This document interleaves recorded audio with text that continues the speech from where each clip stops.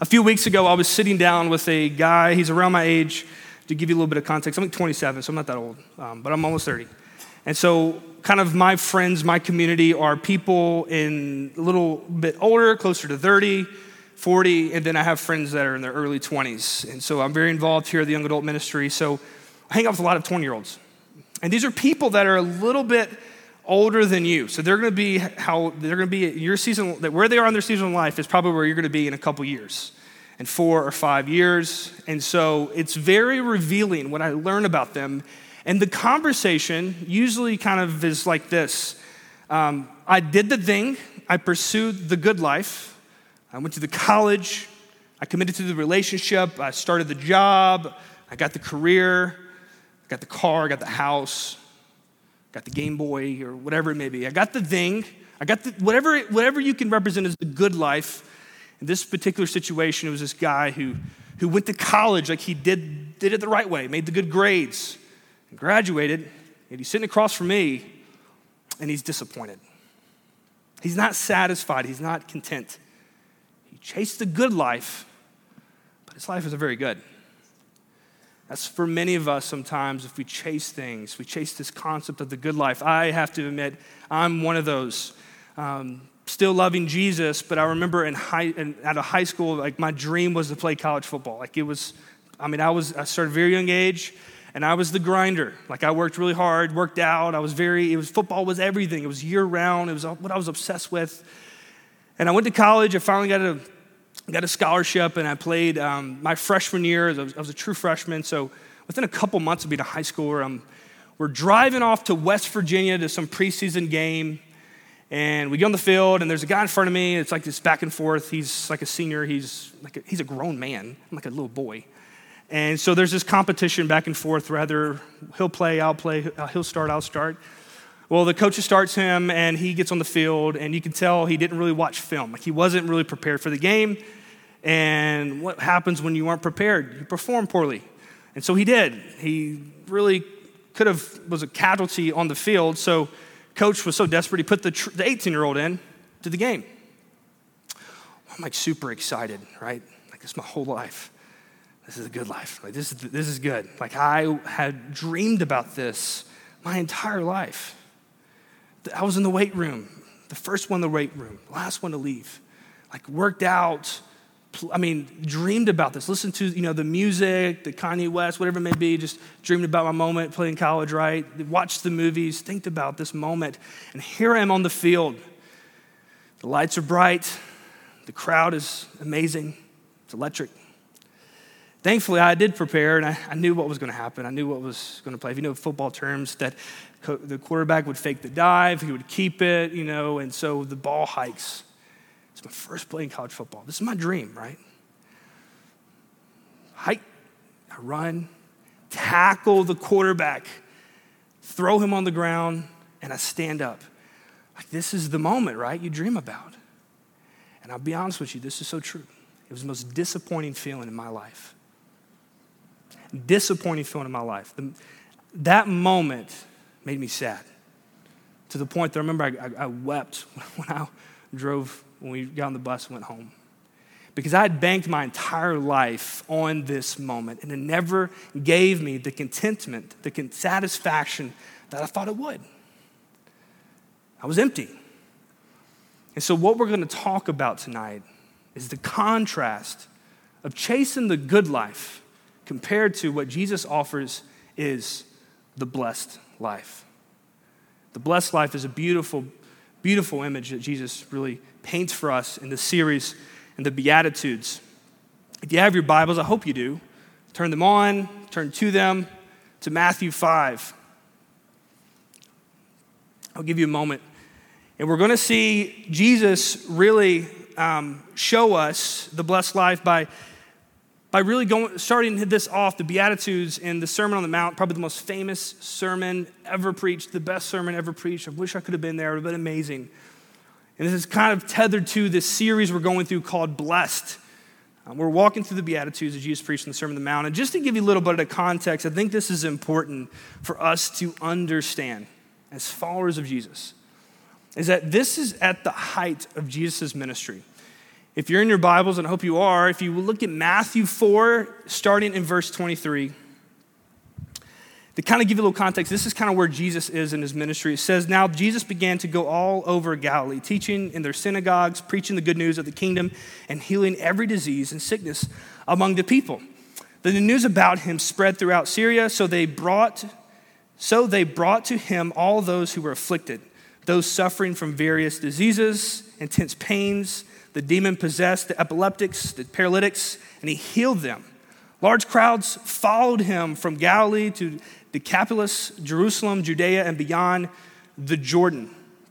And so what we see here as we get to Matthew 5, what we're going to be talking about, is that this is the height of Jesus' ministry. And Jesus is demonstrating his power and authority all over.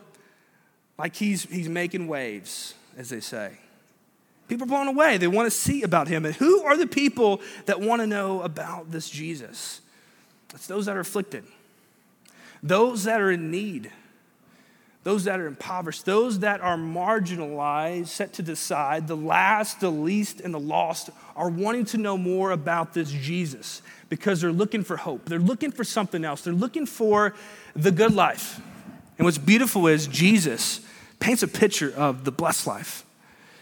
You see, the religious systems of their day were neglected those in need.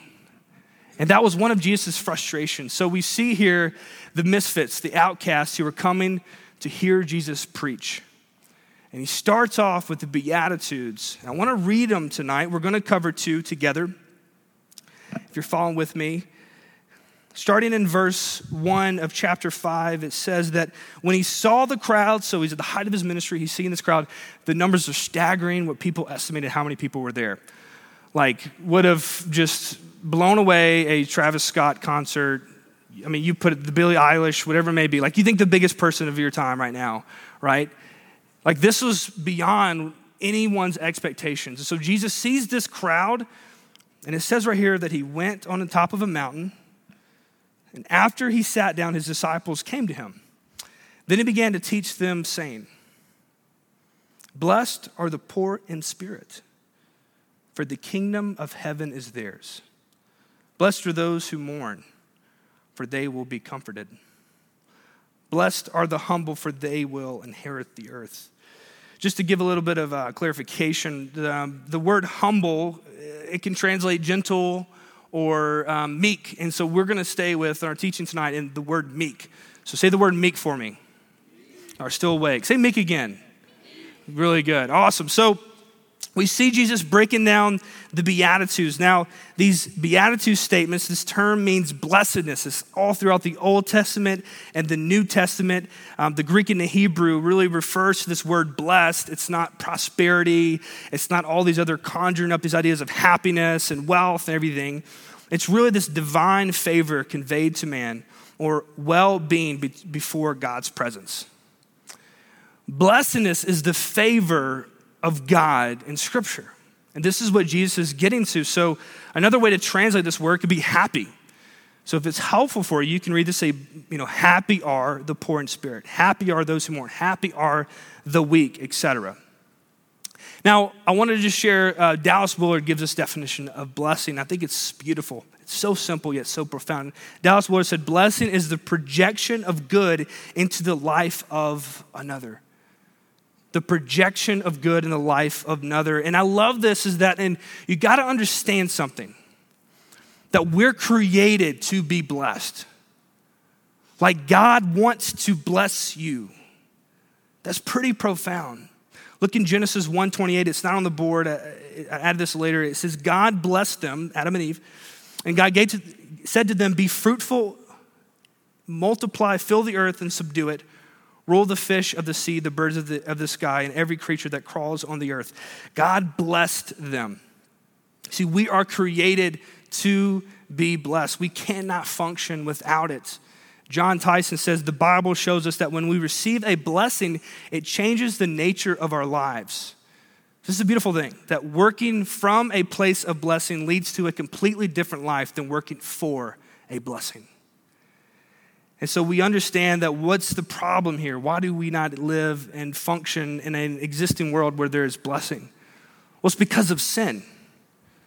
Sin fractured all of that in Genesis 3. While we were created for it, we failed to experience it because of this word we see the pattern throughout the Old Testament, cursing.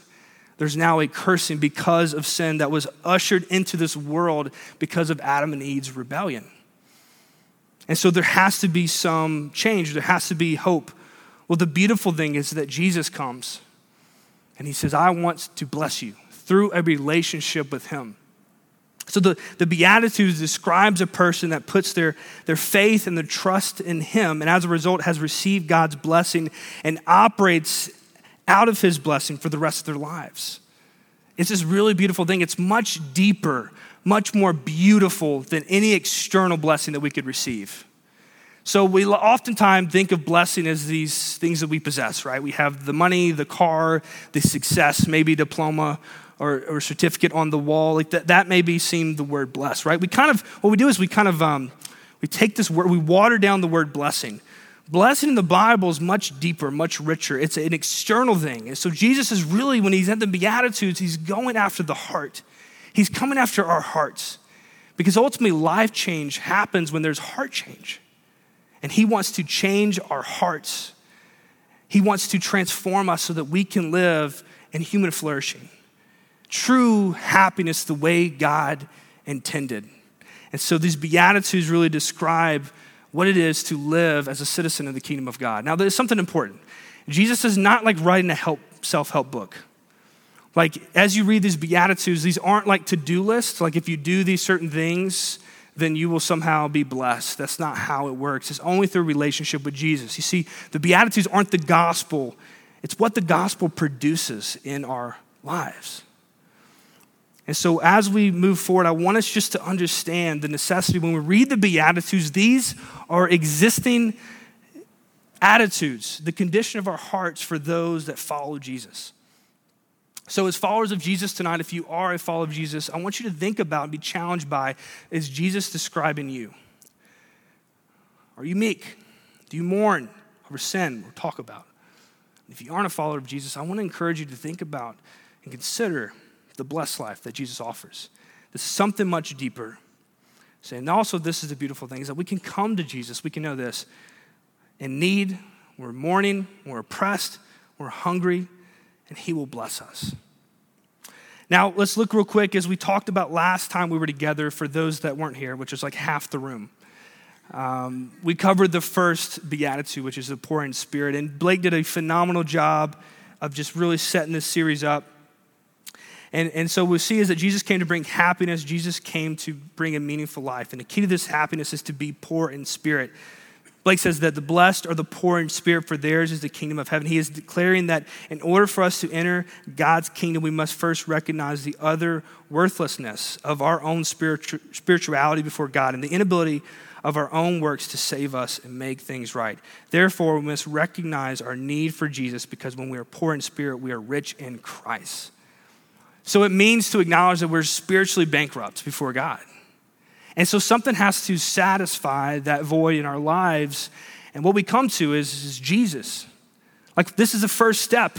We have to realize that we need something, that we aren't enough, that things aren't enough, that we need something outside of ourselves. And that is Jesus, he says. And then what follows naturally is verse 4, which we're going to get to tonight. You see, those that mourn, like there's something about the Beatitudes that sounds paradoxical. What that means is that it seems like two things that contradict each other, yet they don't. And so it's kind of weird when Jesus says, blessed are those that mourn. Like, it's like saying happy are those that are unhappy. What we're going to see as we're going to wrap is that how that makes sense and how those are comforted when they do mourn. You see, Jesus describes the blessedness of those who confront their sin and its consequences both within their lives and the world around them, which naturally flows out of a person that is poor in spirit. So when you read verse 4, if you would look at it with me. See, to mourn are those that are saddened by the things that sadden God.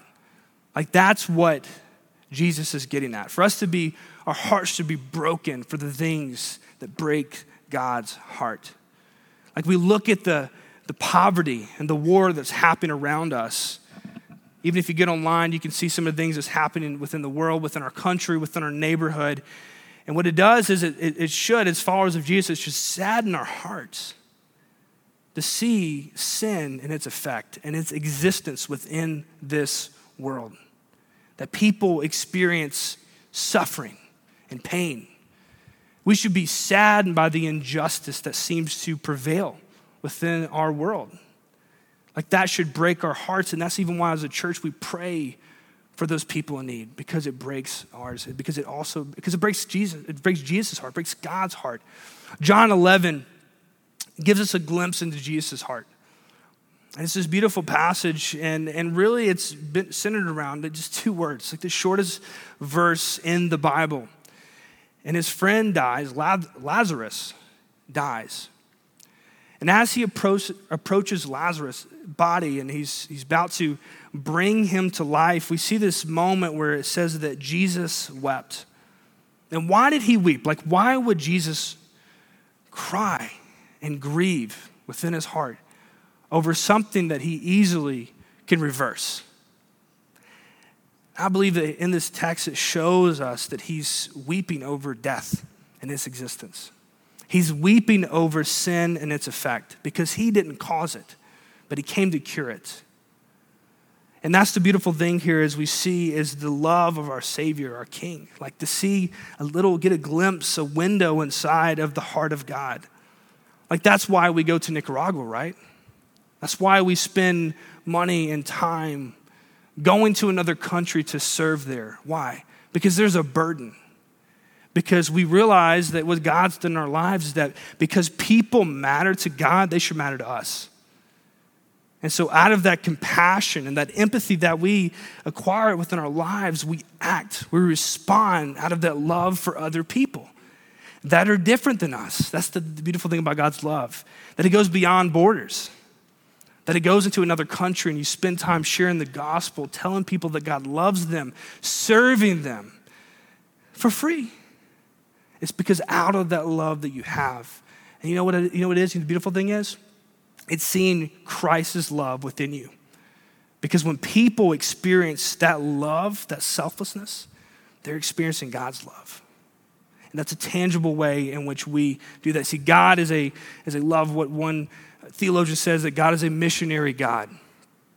He's out to seek and save the lost and go wherever it is, both the neighborhoods and the nations, to save people, to invite them in a relationship with him where they can experience the blessed life.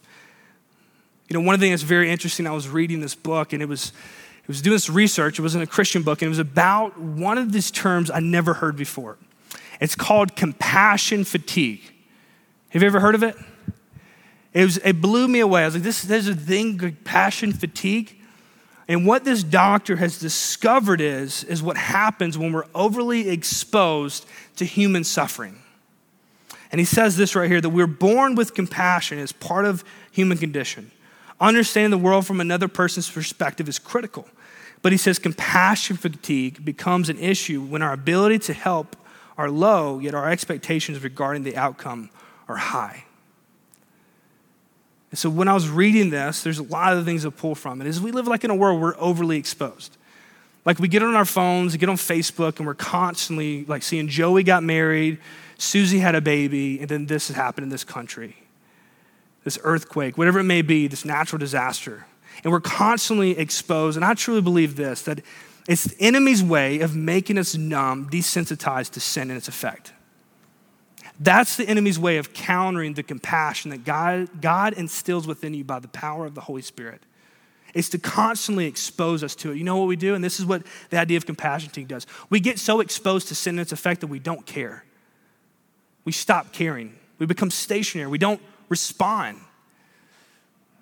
And so what we have to do is we have to, number one, combat that by not being exposed to it. It's not natural for us, it's not healthy for us. But it's also to realize that we need to lean into that love that God has given you for other people. To fulfill needs, to respond, to be reactive when there are needs in front of you. And to realize that is God's love within you that's working, it's infused inside of you, and it best expresses itself in those tangible ways when you're able to love people. But it's ultimately out of a burden of just being broken for sin and its effect. Rescuing those that need to be rescued, helping those that need help. You see, what the enemy wants to do is he wants us to gradually shift towards indifference and hate. And so we have to combat that by acting out in love, as Jesus says. This is what is produced when we walk with Jesus. Second is most importantly that before we can mourn brokenness around us, we must mourn brokenness within us.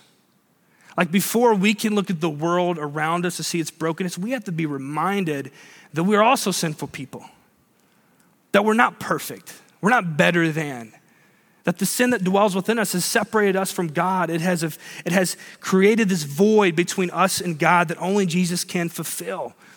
And what the gospel does is when you hear about this, you hear about this need, you feel this conviction, right?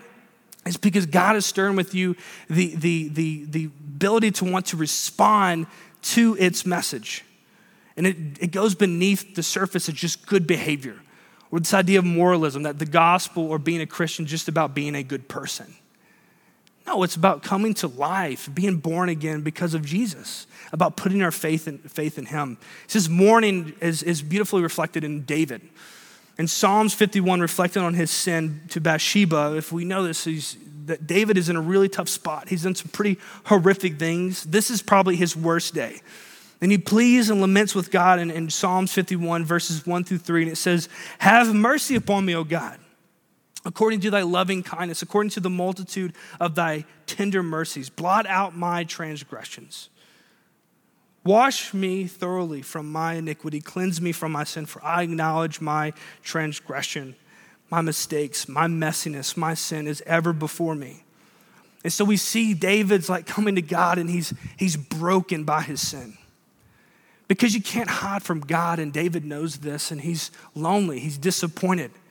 He has to deal with sin and its effects in the world around him, those closest to him, and he sees it evident everywhere.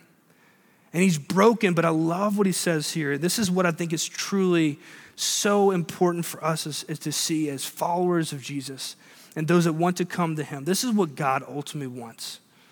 He doesn't want us just our good behavior. He doesn't want us just go to church, just read the Bible or do these activities. This is what he wants, and this is what David declares in verse 17. "You do not want a sacrifice, or I would give it. You were not pleased with the burnt offering. The sacrifice pleasing to God is a broken spirit. You will not despise a broken and humble heart, God." And so what David is saying here, and I think what's connecting so well to Jesus, is the fact is that part of mourning our sin is moving away from self-assurance and self-sufficiency and being broken for our own sin and coming to God with our broken spirit. And this is the best part. You're like, all right, this is kind of heavy, right? This is not the fun part. It's what attached to the beatitude. What makes a person that mourns happy. It's what makes a person that mourns blessed. It says, "For they shall be comforted." Jesus says that those that mourn, they will receive God's comfort. That's a beautiful, beautiful promise.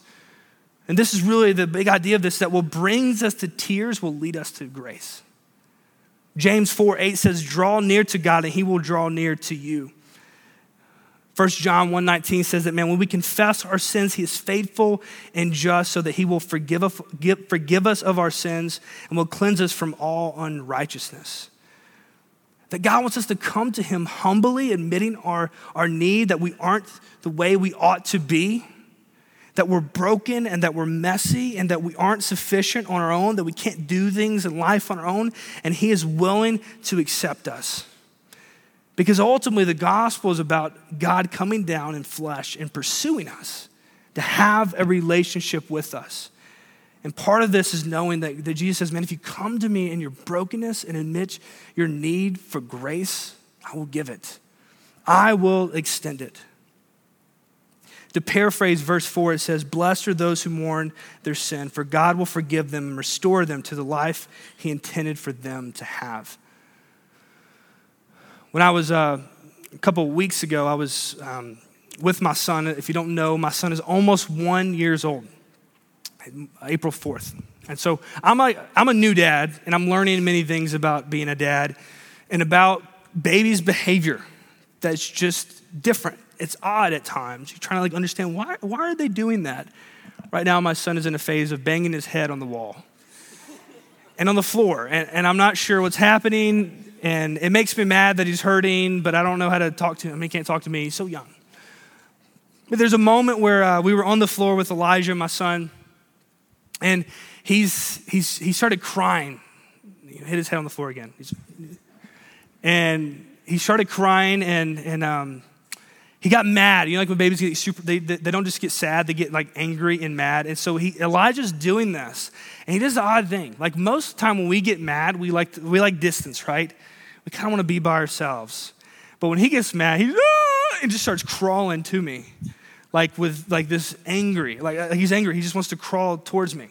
And so he comes towards me, and I remember I asked Maggie, my wife, I said, why does he always do that? Why is it when he's mad, he always crawls to you?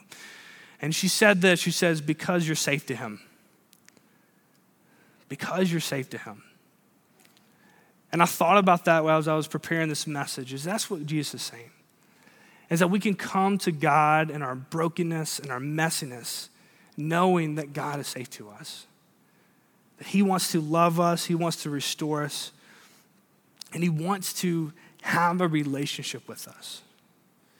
To quickly go through verse 5, it says, blessed are those that meek, for they will inherit the earth. So out of this meekness, this beautiful relationship that we have with God, where we experience God's comfort, we see here is that the blessed life belongs to a person that is meek or humble. The word again I said is those that are meek, and I think this is the best translation. Now, what does meekness mean? Meekness is not weakness, it's just the opposite. It's strength under control. And so what this is saying is that out of our obedience to Jesus, that he rules and reigns as our King and our Lord, as we submit to his authority in our lives. And so we are strength under control. We harness our power and our strength and our ability, or we express self-control. We resist the urge to act out of our frustration and anger. The best way I would describe this, if you watch the NFL, they have some of the most strongest, biggest, fastest human beings to walk planet Earth. Yet what's so interesting is that they harness their strength and their abilities under one thing, under the rules and the officiating. And so what this means for us is that part of following God is that we learn to submit to God's rule and reign in our lives. And see, oftentimes we conjure up this idea of being meekness as being a doormat, being wishy-washy, being a pushover. And that's not the case at all, because we can look at Jesus as the ultimate example of meekness. Like he says, he refers to himself gentle and lowly in heart, yet he stood against the entire power structure of his day. Like resisted public opinion, resisting political and religious authorities, enduring unbelievable pain and torture at the hands of his captors. But in spite of his enormous strength and power, he was called the epitome of meekness. And so part of this being in the kingdom of God, those that belong to the kingdom of God, those that are meek. Paul says that this right here is one of the texts, is Colossians 3:12 through 13, is meekness is expressed the best in our relationship to other people. How we treat other people. Our submission to God is shown in how we love people and express compassion. He says, put on then God's chosen ones, holy and beloved, compassionate hearts, kindness, humility, meekness, and patience, bearing with one another. And if one has a complaint against another, forgiving each other as the Lord has forgiven you. So you also must forgive. So Paul is saying here that once we have come to know ourselves and we begin to mourn that we're not where we should be, and we desperately need God's forgiveness, part of that being the chosen one, being God's chosen people, is that we extend forgiveness. We treat people as we should, as God has called us to.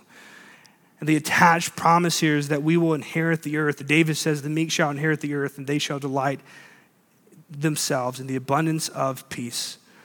We can't go into it very long, but this beautiful image of land, it could be translated land or earth, is this of value. It represents peace and victory and assurance. It's a blessedness that we receive as followers of Jesus when we are meek. That will be our eternal inheritance. So tonight is really this, that Jesus gives us a picture of the blessed life, invites us into it. We'll receive his comfort and eternal reward. As I was preparing tonight's message, I was thinking about my own life, how I have failed in these areas. how I've failed to mourn my sin in moments where I can sometimes act as if sin doesn't exist in my life. You ever pray to God and you're like, man, like God doesn't know what I've been up to, what I've been thinking. Like somehow we'll pray to God and then like, it's like, yeah, we're not going to talk about that, right? Swipe that, let's just mean you, God. Just don't worry about what I just did, right? Or even meekness. I think about the fact that sometimes I don't act in meekness. Like if I always stress with the fact, it's like, would people describe me as that? And it's not being, it's not being a doormat, like I said before. It's not being passive, but it's demonstrating self-control because God said so. And how we treat other people, when people mistreat us, or they hurt us, whatever it may be, is to show that meekness in our lives. But it's hard. But the beautiful thing is that Jesus, through the Beatitudes, perfectly models each and every one of these. Ultimately, he fulfilled these, and he's the epitome of what we want to become and what we want to be. And again, these aren't the gospel. It's what the gospel produces in our lives because of God's grace. And so there's two really call to action in your life tonight. One is to walk in meekness. To walk in meekness. As we read this, and you're at your small groups, y'all will talk about this more and flesh this out. But what is meekness? And does that describe you in your circles, in your family, in your schools? Does that describe the person you are? And could you ask God, and this is the second one right here, is to run to God, to receive God's comfort, and to confess that, God, I'm not meek. I'm proud. I can be prideful. I can be vengeful. I can be angry, whatever that may be, and ask God to work in your life to reflect Christ. I love about the Beatitudes is it's the blessed life that we've talked about. And it's internal change, it's a transformation that happens in your heart because of a relationship with Christ. And as we talked about those that mourn, for they will receive comfort, they shall receive comfort. If you haven't put your faith and trust in Jesus, I would encourage you to do that. If you haven't made that decision, understand that you can receive God's comfort, that you draw near to God, that he is loving and faithful enough to draw near to you. So what does that look like? Well, there's many ways in which we describe it, but it's simply this. It's coming to God. It's admitting that you aren't who you should be, that you're sinful, that your sin has put Jesus on the cross. It's believing that he is faithful and he's just enough to forgive you, that he exchanged his life for yours. And ask God to forgive you, to transform you, and to walk with him, to surrender your life, to put down your weapons, to put down your agenda, to put down the things in your life that are keeping you from following God fully, and surrender it all. It's that simple. But it doesn't stop there. It's continue walking with him, being his apprentice, being a disciple. What is that? It's to learn from Jesus, to be with him, to be like him, to become like him each and every day. And it's a journey worth living and following after. It's the blessed life that he promises to those that will surrender to him and put their faith and trust in him alone. Let us pray. Father God, thank you so much for who you are. Thank you for your love and your kindness. Thank you, God, for just your word, Lord, and may it work tonight in groups. God, may we reflect on what you're trying to communicate to us, because that's ultimately what we're after, God, and how we can respond to it in our lives. It's not just the knowledge, God, it's the applied knowledge. It's the response to your word. Lord, I pray for anyone tonight who hasn't put their faith and trust in Jesus, and even me talking about that makes them uncomfortable in this room tonight because they doubt and they worry if they have. I pray, God, that they will be strong enough to open up about that with their leaders, that they will ask their leaders to walk them through how to make that decision, and God, that you will surround people in their lives to help them in their journey of becoming more like you.